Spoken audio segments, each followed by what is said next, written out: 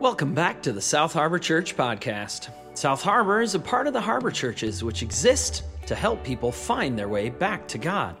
This week, as we continue our study of Genesis and the life of Jacob, we look at possible responses to the wounds that we receive. As always, for more information about how you can become a part of the South Harbor Church community, stick around after the message. And now, let's head over to Pastor Tim.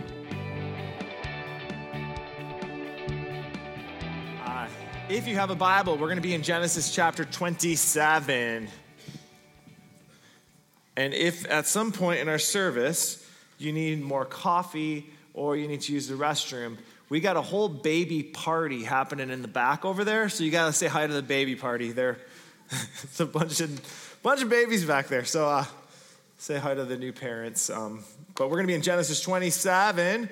Last week, we began looking at a new character in our now 6-month series through the book of Genesis, a guy by the name of Jacob.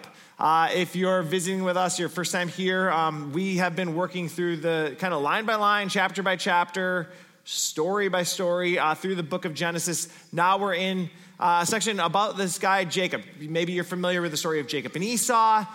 Same guy, the guy who wrestles with God by a river, same Jacob. Last week, we began this series by talking about how pain and how we use a phrase like, sticks and stones may break my bones, but words will never hurt me. And last week, we talked about how that's just not at all true, and we've experienced that to not be true.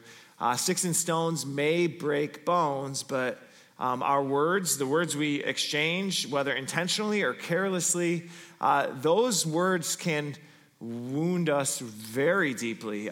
Words have the ability to shatter us. Words have the ability to imprint on us. Words have the ability to break hearts and crush dreams. And so last week we talked about the wound and that moment that many of us have, or that series of moments.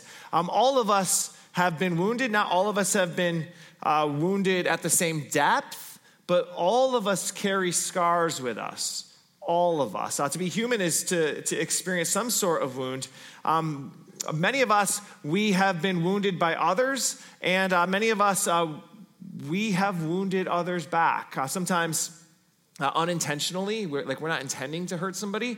It's a misplaced joke that we thought was funny, but now we realize that was maybe mean, or it's a cynical comment, or it's we accidentally shot a text message and didn't realize that they were in that thread.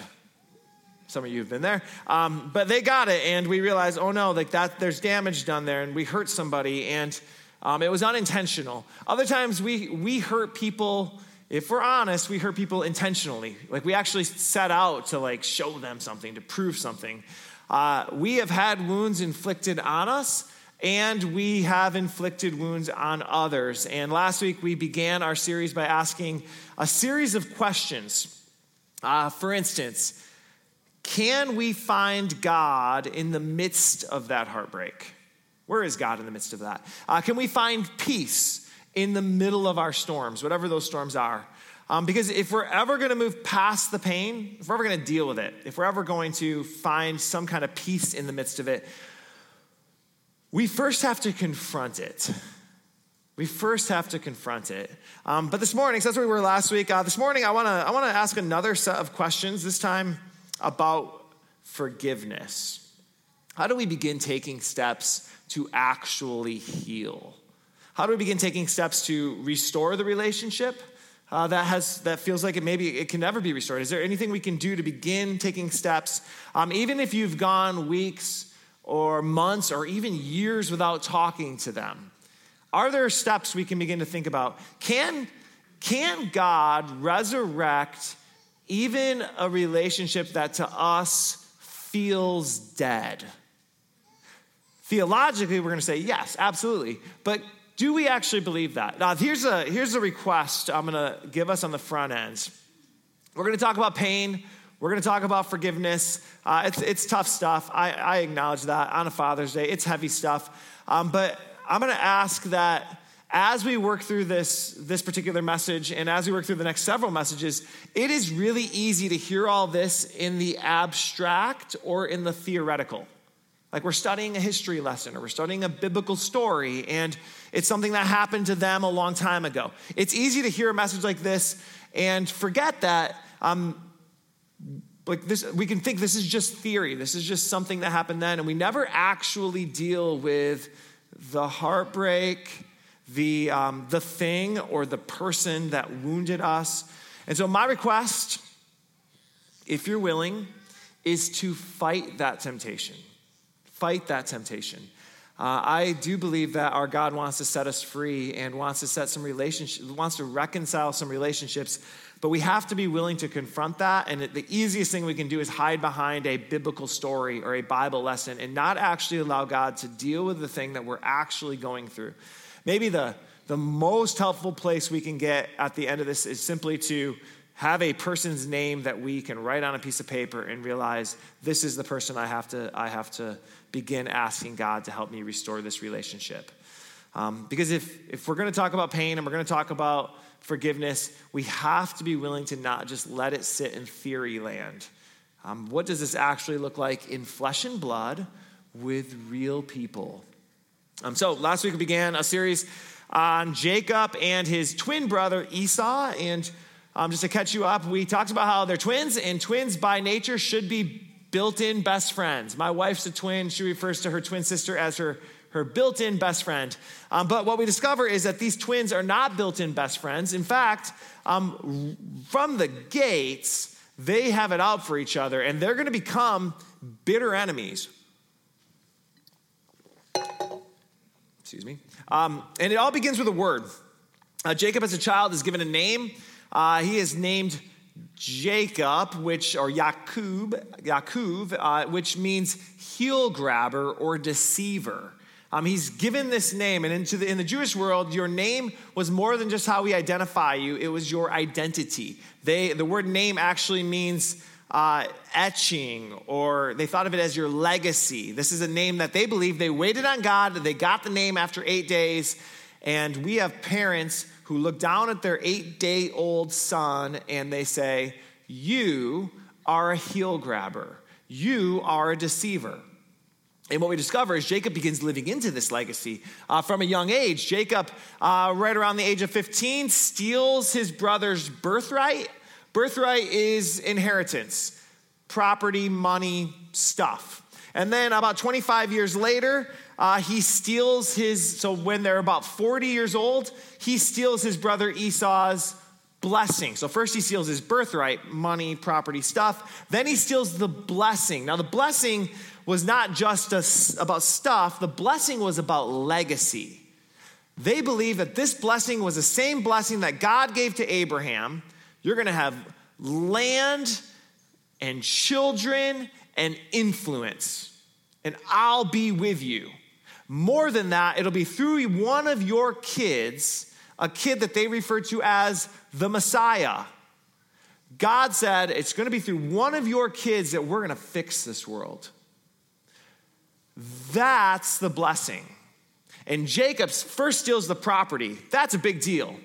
Then he steals the blessing, and he manipulates the situation. He works with mom. He plots together, and he deceives his dad, who's blinding, like he's losing his vision, and he steals his brother's birthright and his blessing. And so last week we left off at the moment in which dad has been tricked. Dad realizes he's been tricked, and Esau realizes that his twin brother just stole everything from him. Let's pick up the story let's leave a little bit of where we left off last week, and then we'll go from there. Let's go back to the moment of the wound. Verse 32 of 27. His father Isaac asked Esau, "Who are you?" "I am your son," he answered, "your firstborn Esau." And now we realize he's been deceived by his other son, right? He just realizes, and he says, and we read, Isaac trembled violently. Those two words, trembled violently. I cannot think of a better pair of words to describe what it's like to have your heart broken. My son did this to me? Isaac trembled violently. There's like this cocktail of emotion, anger and resentment and pain and heartbreak, all of it. Summarized in 2 words, Isaac trembled violently and said, "Who was it then that hunted game and brought it to me? I ate it just before you came, and I blessed him. And indeed, he will be blessed, because a man's word in a Jewish culture was everything to him.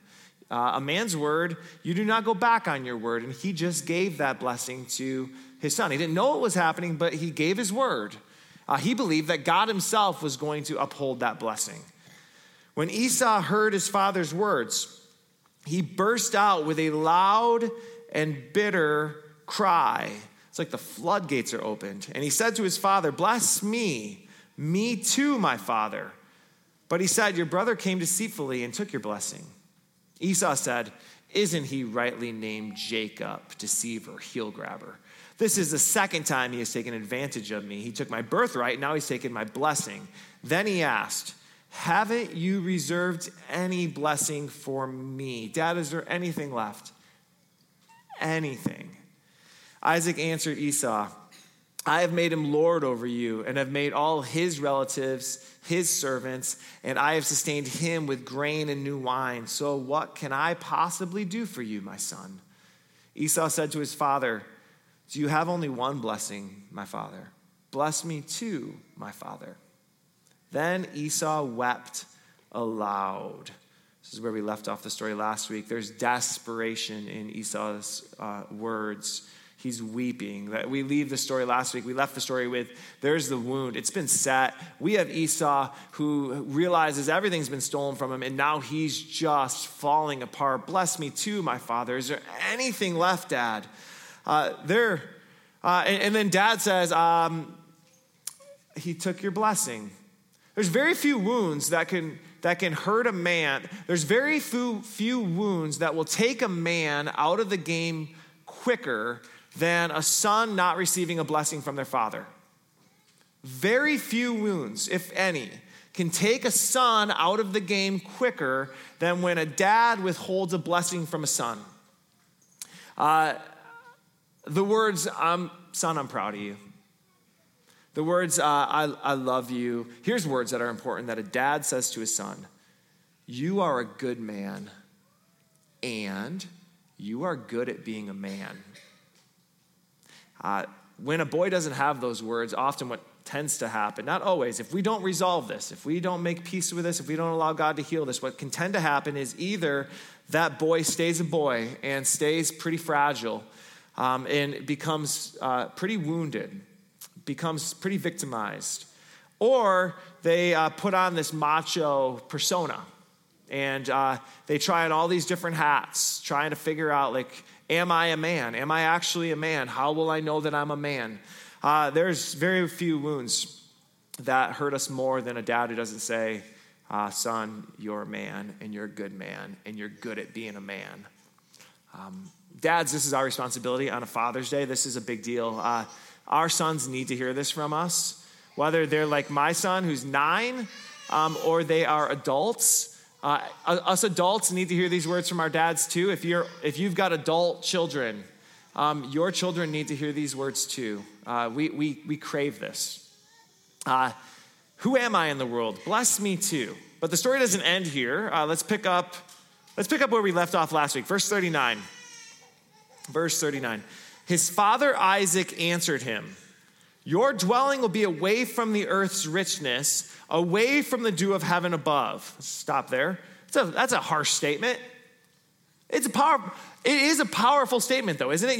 Your dwelling will be away from the earth's richness. That's exactly what it feels like to have a blessing stolen from you, to have a wound inflicted on you, right? Your dwelling will be away from the earth's richness. You ever have this spot where it's like you realize, I've been hurt, I look out, and everybody else is having fun, but not me. Everybody else is celebrating life, enjoying life, but not me. Even when I get the same stuff that they have, I don't know why I can't enjoy that stuff. It's like you're away from that. Your dwelling will be away from the goodness of the earth. You just can't, you see no joy in it. It's like the colors are on mute. The whole thing. And then this line, your dwelling will be away from the earth's richness, away from the dew of heaven above. Have you been there? It's like not only did their action hurt you, but their action did something far deeper than just hurting you. Their action actually robbed you of the ability of something far deeper, this ability to connect with God himself. You can actually trace it back to a moment. There's a moment in your life where you realize, ever since that moment, I now have all of these questions for God. Why would this happen? God, why would you do this? God, do you even care? God, are you even good? Somebody does something that hurts you, and now you find yourself not just wounded from the earth's richness, but you look at the gifts of heaven and you say, I don't know if I can even trust you, God. If you allowed this, why would I ever trust you with this? All of a sudden, because of something they did to you, now there's like a deep resentment beginning to stir inside of you towards God. So do you see how Isaac's words, they actually are pretty accurate? If you've been in this spot, actually, you've maybe found yourself asking these questions about God that you never asked before until this moment when somebody hurt you and you realize, oh. And so Isaac kind of describes, in I think a really powerful way, this is what it's like. This is what it's like. But he doesn't end there. Verse 40, he says, you will live by the sword and you will serve your brother. You will serve. You ever had a wound that you thought you had dealt with? You thought you moved past it, and then you see them again. Maybe you're at the grocery store, and all of a sudden, there they are. Maybe you're shopping at the mall, or you're walking down the street, and all of a sudden, you see them again. And it's like all these old emotions begin to resurface. You thought you dealt with those things. You thought that was part of your past. You thought you moved on from that. But as soon as you see them, it's like a flood just comes back. All of these experiences, all of these emotions, like the wound just gets ripped right back open, and it's all still right there. And you kind of realize that they still own a part of this. You will serve your brother, Isaac says. And we kind of become obsessed with them. We go to their Facebook page or their Instagram page, and we are secretly hoping that their life is falling apart, right? Like we're secretly hoping that when we go to their page, like it's not going well for them. That moment that hurt us so bad was not just a singular point in history. It has become a continuous point that has affected all of our stuff, and it's poisoning everything. It's robbing us of all of it. In the moments after World War II, there was a committee assembled to interview the survivors of the Holocaust, the survivors of the concentration camp. And the committee set out to record all of these stories. Some of you maybe saw some documentaries or you read some books on some of the things that people shared. It's some of the most powerful stuff you'll read if you can get your hands on it. One of the particular interviews they did was with a guy by the name of Itzhak Zimmerman. He was a survivor from the Warsaw camp, one of the worst of the concentration camps. And Itzhak Zimmerman, in his interview, he said these words. He said, "If you could lick my heart, it would poison you. If you could lick my heart, it would poison you." Zimmerman says they stole my dignity. They stole my humanity. They treated me like an animal. And if you could lick my heart, it would poison you. My heart, because of something they did, has become toxic. And that's Isaac's warning to his son Esau. Listen, if we're not careful here, Esau, you've been betrayed.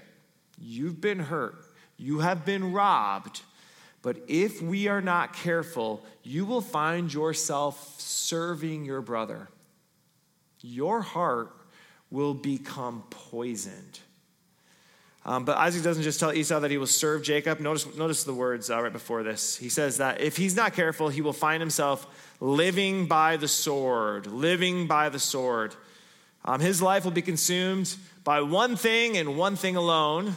And this is a thing many of us have gotten very comfortable and we've experienced far too often.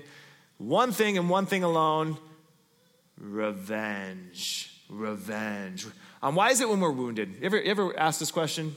Why is it when we're wounded that our hearts are so quick to jump to, I'll get them back? You hurt me? I'll hurt you. You hurt me? I'll show you. Or how about this phrase? I'll give them what they deserve.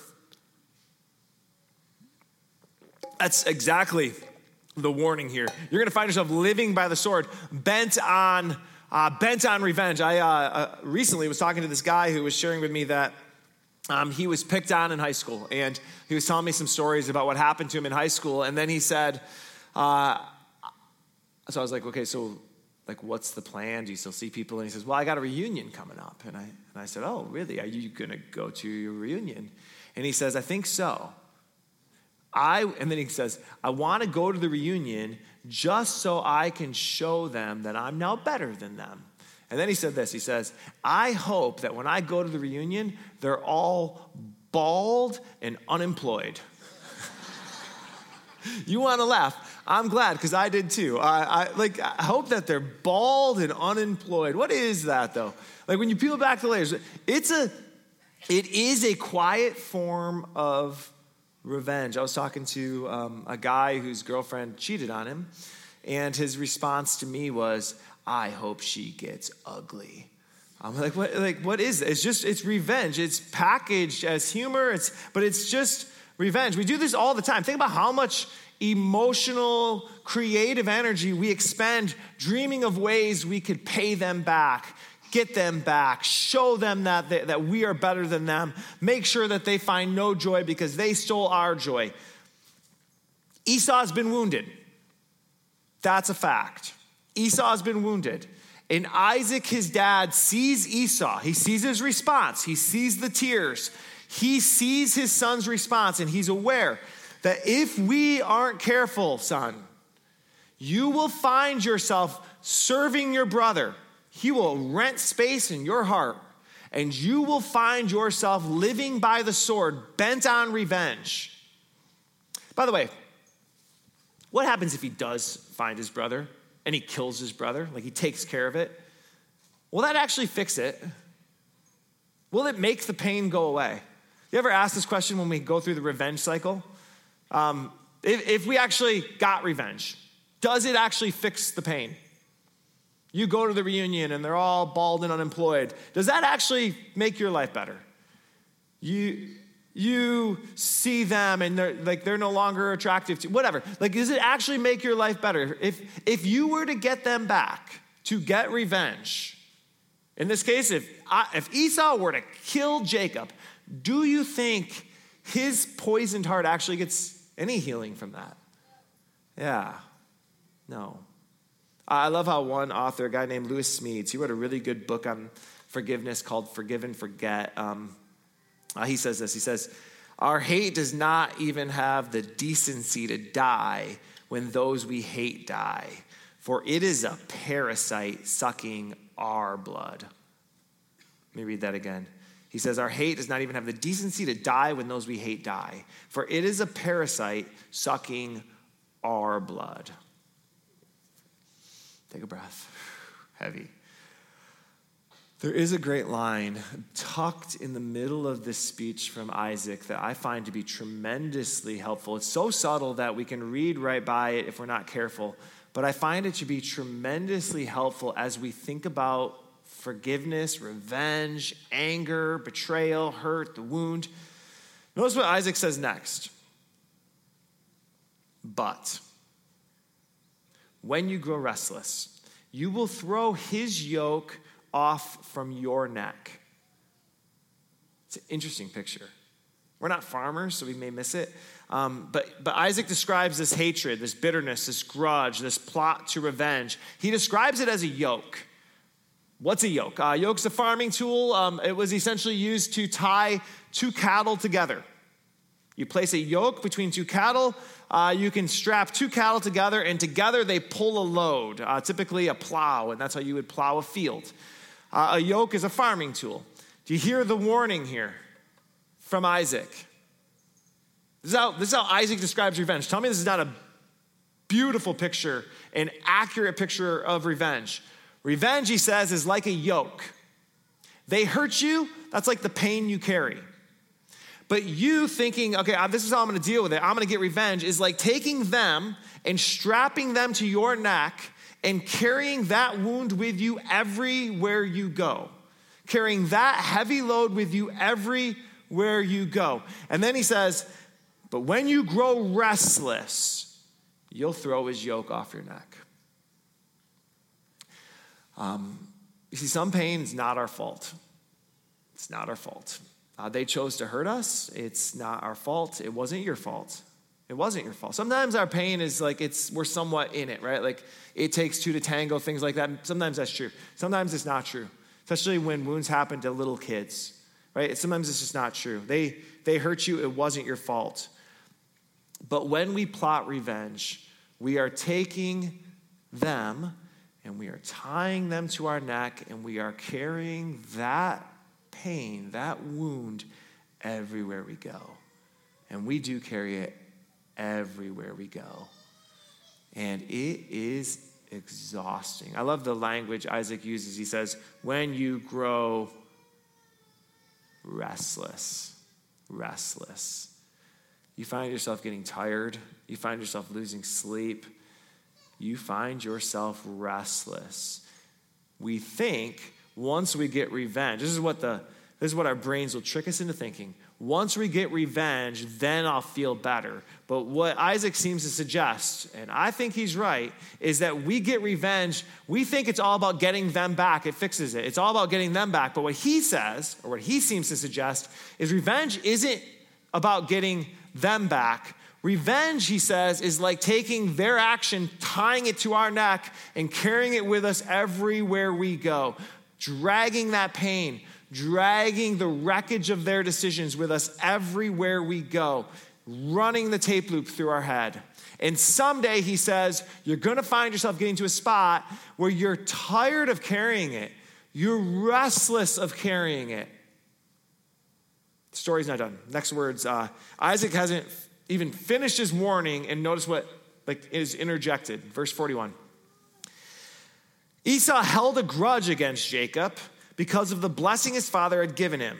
He said to himself, the days of mourning for my father are near. So when dad dies, then I will kill my brother Jacob. The author tells us that Esau held a grudge against Jacob. That's an interesting expression, isn't it? I've been reading this passage very slowly in preparation for this, and that phrase just stood out to me. Esau held a grudge. It's a phrase we use a lot, isn't it? It's really just another way of saying, I am making the decision to keep the yoke on my neck. I'll hold a grudge. Hold a grudge. We use this expression all the time. So-and-so's holding a grudge. They're holding the grudge. Think about that term, holding. It's an intentional choice, right? We're choosing. It's an active choice on Esau's part to hold on to what Jacob did to him. I will carry it. I'm choosing to hold on to it. To hold a grudge is to take that pain and instead of, God, I can't hold this any longer, it's the choice to say, I will strap that weight to my neck. If you look up the word grudge in a dictionary, this is what you'll find. A grudge is a persistent feeling of ill will or resentment resulting from a past insult or injury. A grudge is taking that thing that happened and instead of letting it go, we cling to it tightly. Now I want to be careful here. Okay, for those of you who have been hurt especially, I want to be careful here. Holding a grudge is very different than living with the consequences of a decision that they made. Okay, so these are two different things. The truth is, we may not all have the choice. We'll talk about the myth of forgive and forget and how that's not something. But we may not all have the choice what happened to us was not necessarily our choice. They hurt us. It wasn't our choice. There are some things we just have to hold. You were let go of a job because the company was struggling financially, and it wasn't your fault. In fact, they told you that as they let you go. that is a choice that the company made that you now have to hold. You have to deal with the ramifications, the consequences of that decision on behalf of somebody else. You now have to live with it. That's different than holding a grudge. He left you, found somebody else, left a trail of tears in the end. That new reality of being single, trying to figure out the dating world, that new reality is the consequence of what happened, and we have to hold that. We have to hold that. It's different, though, than holding a grudge. Esau had his blessing and his birthright stolen from him. That's going to come with a consequence. He's not going to get the property, the inheritance, the stuff, and he's not going to get the legacy. He's had that taken from him.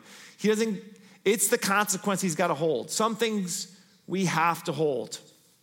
But what Isaac seems to suggest, what a dying dad seems to suggest to his son, is that some things we have to hold, but a grudge is not one of those. It's not one of those. We choose to hold the grudge. Which brings us to forgiveness. If revenge is placing the yoke on our necks, if revenge is choosing to hold the grudge instead of letting it go, then forgiveness is the decision to take the yoke off. Forgiveness is making the deliberate decision to take that grudge and to let it go. Now, forgiveness is not ignoring the pain. It's not giving them a hall pass that what they did is okay. It's not ignoring justice. Forgiveness is the courageous decision to say, I will no longer carry that weight around everywhere I go. We often think, we talked about this a little bit last week, that forgiveness is all about them, right? Like, I'm going to give them forgiveness. I'm going to set them free. I'm going to let them off the hook. But the way Isaac explains it is very different. Isaac seems to say that forgiveness isn't just about them. Forgiveness is about setting your heart free. It's your neck that has been strapped down. Their decision, it's you who's carrying it. In fact, a lot of times, they don't even remember it. And you're carrying it around. There's a saying in the recovery movement that you probably have heard this. Revenge is like drinking poison and expecting the other person to die. Which brings us to the question of how do we do this? How? I wish I could give you a 5-step formula for how to do this. I wish it was that simple. Unfortunately, I have yet to find a formula. There is no formula. What I can give you is an image that I find to be really powerful. The image actually comes from a guy by the name of Peter, one of Jesus, his oldest disciple, one of his closest followers. He describes how he watched Jesus do it. And notice the language Peter gives us. This is from 1 Peter chapter 2, verse 23. When they hurled their insults at Jesus, he did not retaliate. When he suffered, he made no threats. Instead, he entrusted himself to him who judges justly. He entrusted himself to him who judges justly. According to Peter, what Jesus understood is that if revenge at its core is holding the grudge, ultimately revenge is making the decision of whose seat are you sitting in. How does Jesus forgive? Jesus recognizes that there is a judge, and our judge judges justly. There is a throne. There is someone who sees all, knows all, sees the heart, and he is capable of making judgment decisions. So the reason Jesus, when they're throwing words at him, insults at him, he cannot retaliate is because Jesus is aware that we have a God who sits on the throne. He can be trusted. God, I don't like what they did. I don't think it's fair. I think somebody needs to pay.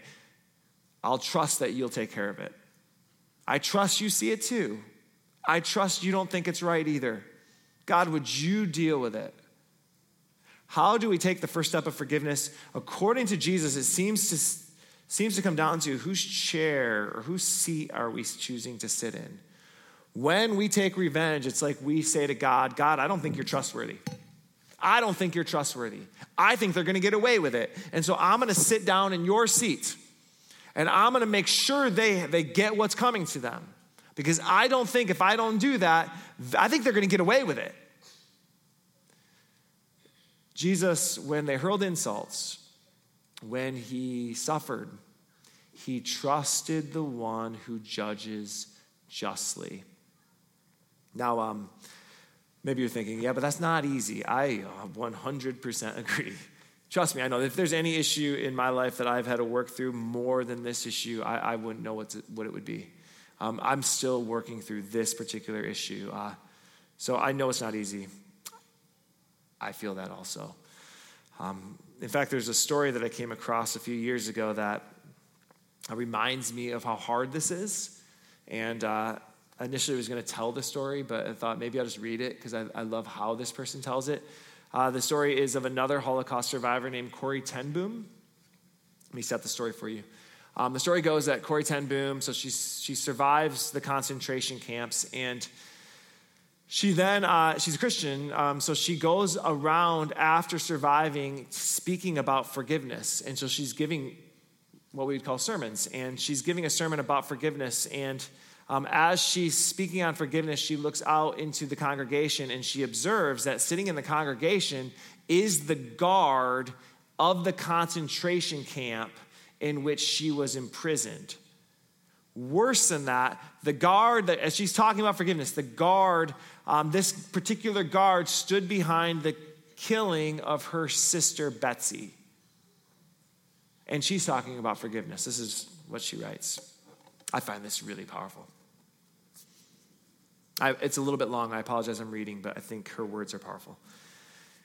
And that's when I saw him working his way forward against the others. One moment I saw the overcoat and the brown hat, the next a blue uniform and a visored cap with its skull and crossbones. It came back with a rush. The huge room with its harsh overhead lights, the pathetic pile of dresses and shoes in the center of the floor, the shame of walking naked past this man. I could see my sister's frail form ahead of me, ribs sharp beneath the parchment skin. Betsy, how thin you were. Now he was in front of me, hand thrust out. A fine message, Fräulein. How good it is to know that, as you say, all our sins are at the bottom of the sea. And I, who had spoken so glibly of forgiveness, fumbled in my pocketbook rather than take that hand. He would not remember me, of course. How could he remember one prisoner among the thousands of women?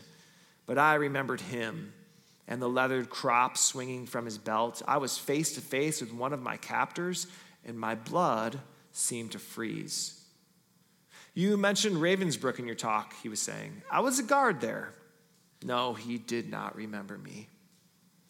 But since that time, he went on, I have become a Christian. I know that God has forgiven me for the cruel things I did there, but I would like to hear it from your lips as well, Fräulein. Again, his hand came out. Will you forgive me? And I stood there, I whose sins had again and again to be forgiven, and I could not forgive. Betsy had died in that place. Could he erase her slow, terrible death simply for the asking?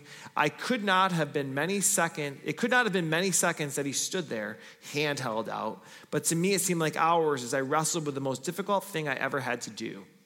For I had to do it. I knew that. The message that God forgives has a prior condition, that we forgive those who have injured us. If you do not forgive men their trespasses, Jesus says, neither will your Father in heaven forgive your trespasses. I knew it not only as a commandment of God, but as a daily experience. Since the end of the war, I had had a home in Holland for victims of Nazi brutality. Those who were able to forgive their former enemies were also able to return to the outside world and rebuild their lives, no matter what the physical scars. Those who nursed their bitterness remained invalids. It was as simple and as horrible as that. And still I stood there with the coldness clutching at my heart. But forgiveness is not an emotion. I knew that too. Forgiveness is an act of the will, and the will can function regardless of the temperature of the heart. Help, I prayed silently. I can lift my hand. I can do that much. You supply the feeling. And so woodenly, mechanically, I thrust my hand into the one stretched out in front of me. And as I did, an incredible thing took place. The current started in my shoulder, raced down my arm, sprang into our joined hands, and then this healing warmth seemed to flood my whole being, bringing me to tears. I forgive you, brother, I cried, with all my heart. For a long moment, we grasped each other's hands, the former guard and the former prisoner. I had never known God's love so intensely as I did then. And so it begins with a choice. Will we choose to give God his seat back, trusting that he's a judge who judges justly? Will we choose to take the weight of their decision off of our necks, to not hold the grudge, but to let it go? Now, I know it leaves a lot of questions, does this mean I got to ignore what happened? Does this mean I have to pretend as though nothing happened, as though it didn't hurt me? Does this mean that I have to call them up today and I've got to say, I forgive you, when I don't want to do that? When it's them who should be asking for my forgiveness? Does this mean I have to forget it? Does this mean I have to enter back into a toxic relationship with them? Those are all great questions. We'll come back to those in the next couple of weeks.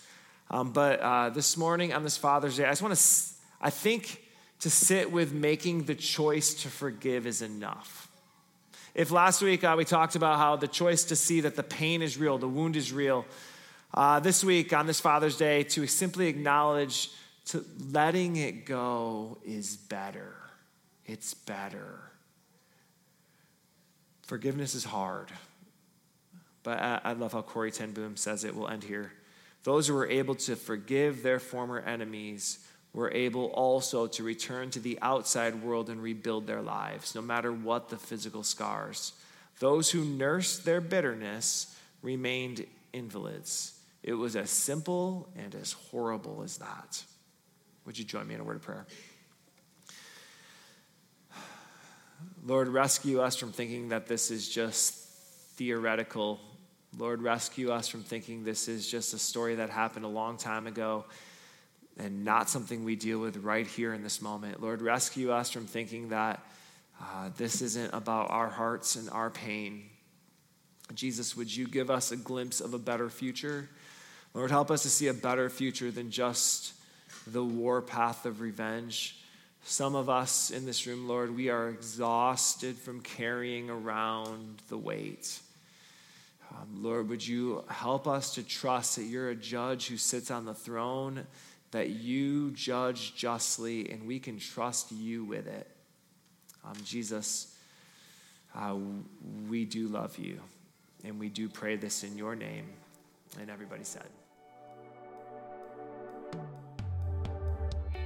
We hope that this week's message has brought you both some challenge and some blessing.